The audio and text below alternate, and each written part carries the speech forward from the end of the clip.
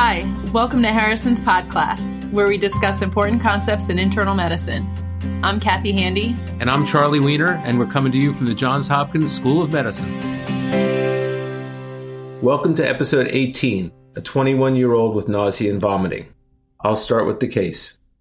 A 21-year-old woman with a history of type 1 diabetes mellitus is brought to the emergency department with nausea, vomiting, lethargy, and dehydration. This sounds like it might become a case of DKA or diabetes ketoacidosis. Unfortunately, that's a common complication of type 1 diabetes. Well, in fact, her mother does note that she stopped taking her insulin one day before presentation. I can tell where this is headed, so let's go over the basics of type 1 diabetes. It's the result of complete or near total insulin deficiency due to autoimmune destruction of beta cells in the pancreas. Usually, clinical diabetes doesn't result until about 70 to 80% of beta cells are destroyed.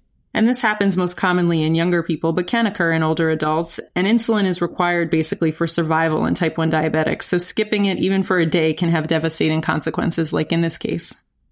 So tell me more about what happens in diabetic ketoacidosis or DKA. There are two major requirements for DKA to develop.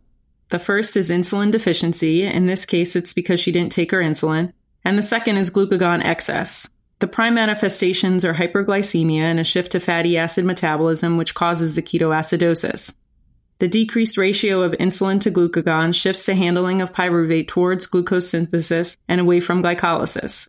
So the result is that glucose isn't being broken down.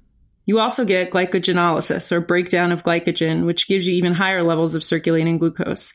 And the ketosis results from an increase in release of free fatty acids from adipocytes. What are the typical precipitating factors for DKA? Is it only just stopping your insulin? Stopping insulin is one way that you can precipitate DKA, but it's certainly not the only way. Other acute illnesses, like an infection, even a mild one, or pancreatitis or myocardial infarction, can also increase the insulin requirements, so you end up with a relative insulin deficiency, which can also trigger this process. Typically, patients with type 2 diabetes, which has a totally different pathophysiology, and is characterized more by insulin resistance rather than insulin deficiency, those patients don't develop DKA. Okay, so let's go more into this case. The patient is a thin woman in mild respiratory distress with a respiratory rate of 28 per minute. Her blood pressure is 80/40, her heart rate is 112 per minute, her heart sounds are normal, lungs are clear, the abdomen is soft, and there's no organomegaly. She's responsive and oriented ×3, but she's somnolent and diffusely weak. Her mucous membranes are dry everywhere. Those are all common symptoms of DKA. What lab abnormalities would you expect in this case if she does have DKA? As I mentioned before, you'd expect a hyperglycemia and acidemia. Typically, total body sodium, potassium, and magnesium are usually depleted, but it's not always accurately reflected by their measurement because of the hyperglycemia, acidosis, and hypovolemia. Sometimes there can also be evidence of acute kidney injury from volume depletion, but we'll have to see what we have in this case. All right, so let's review her labs.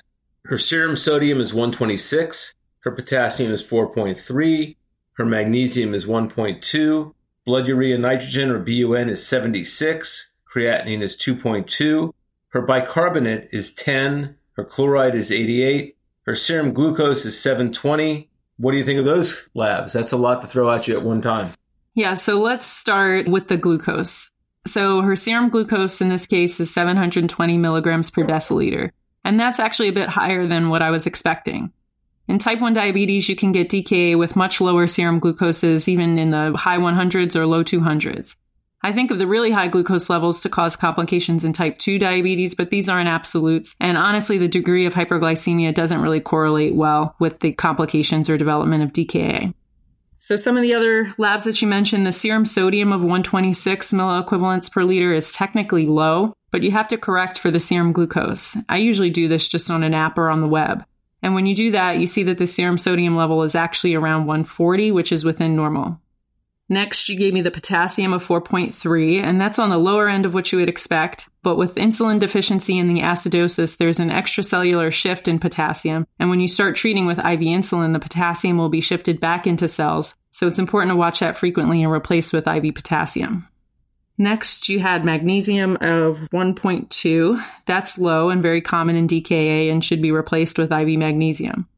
The bicarb of 10 is also low, but that just reflects the acidosis. And the hypochloremia is not unexpected given the volume depletion from vomiting and the osmotic diuresis.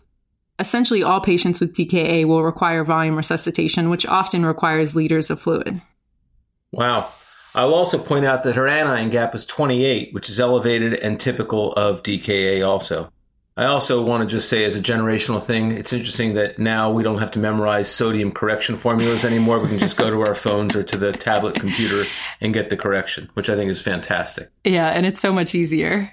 All right, so finally we get to the question. And the question asks, all of the following are appropriate management steps except A, 3% sodium solution, B, arterial blood gas, C, IV insulin, D, IV potassium, E, IV fluids.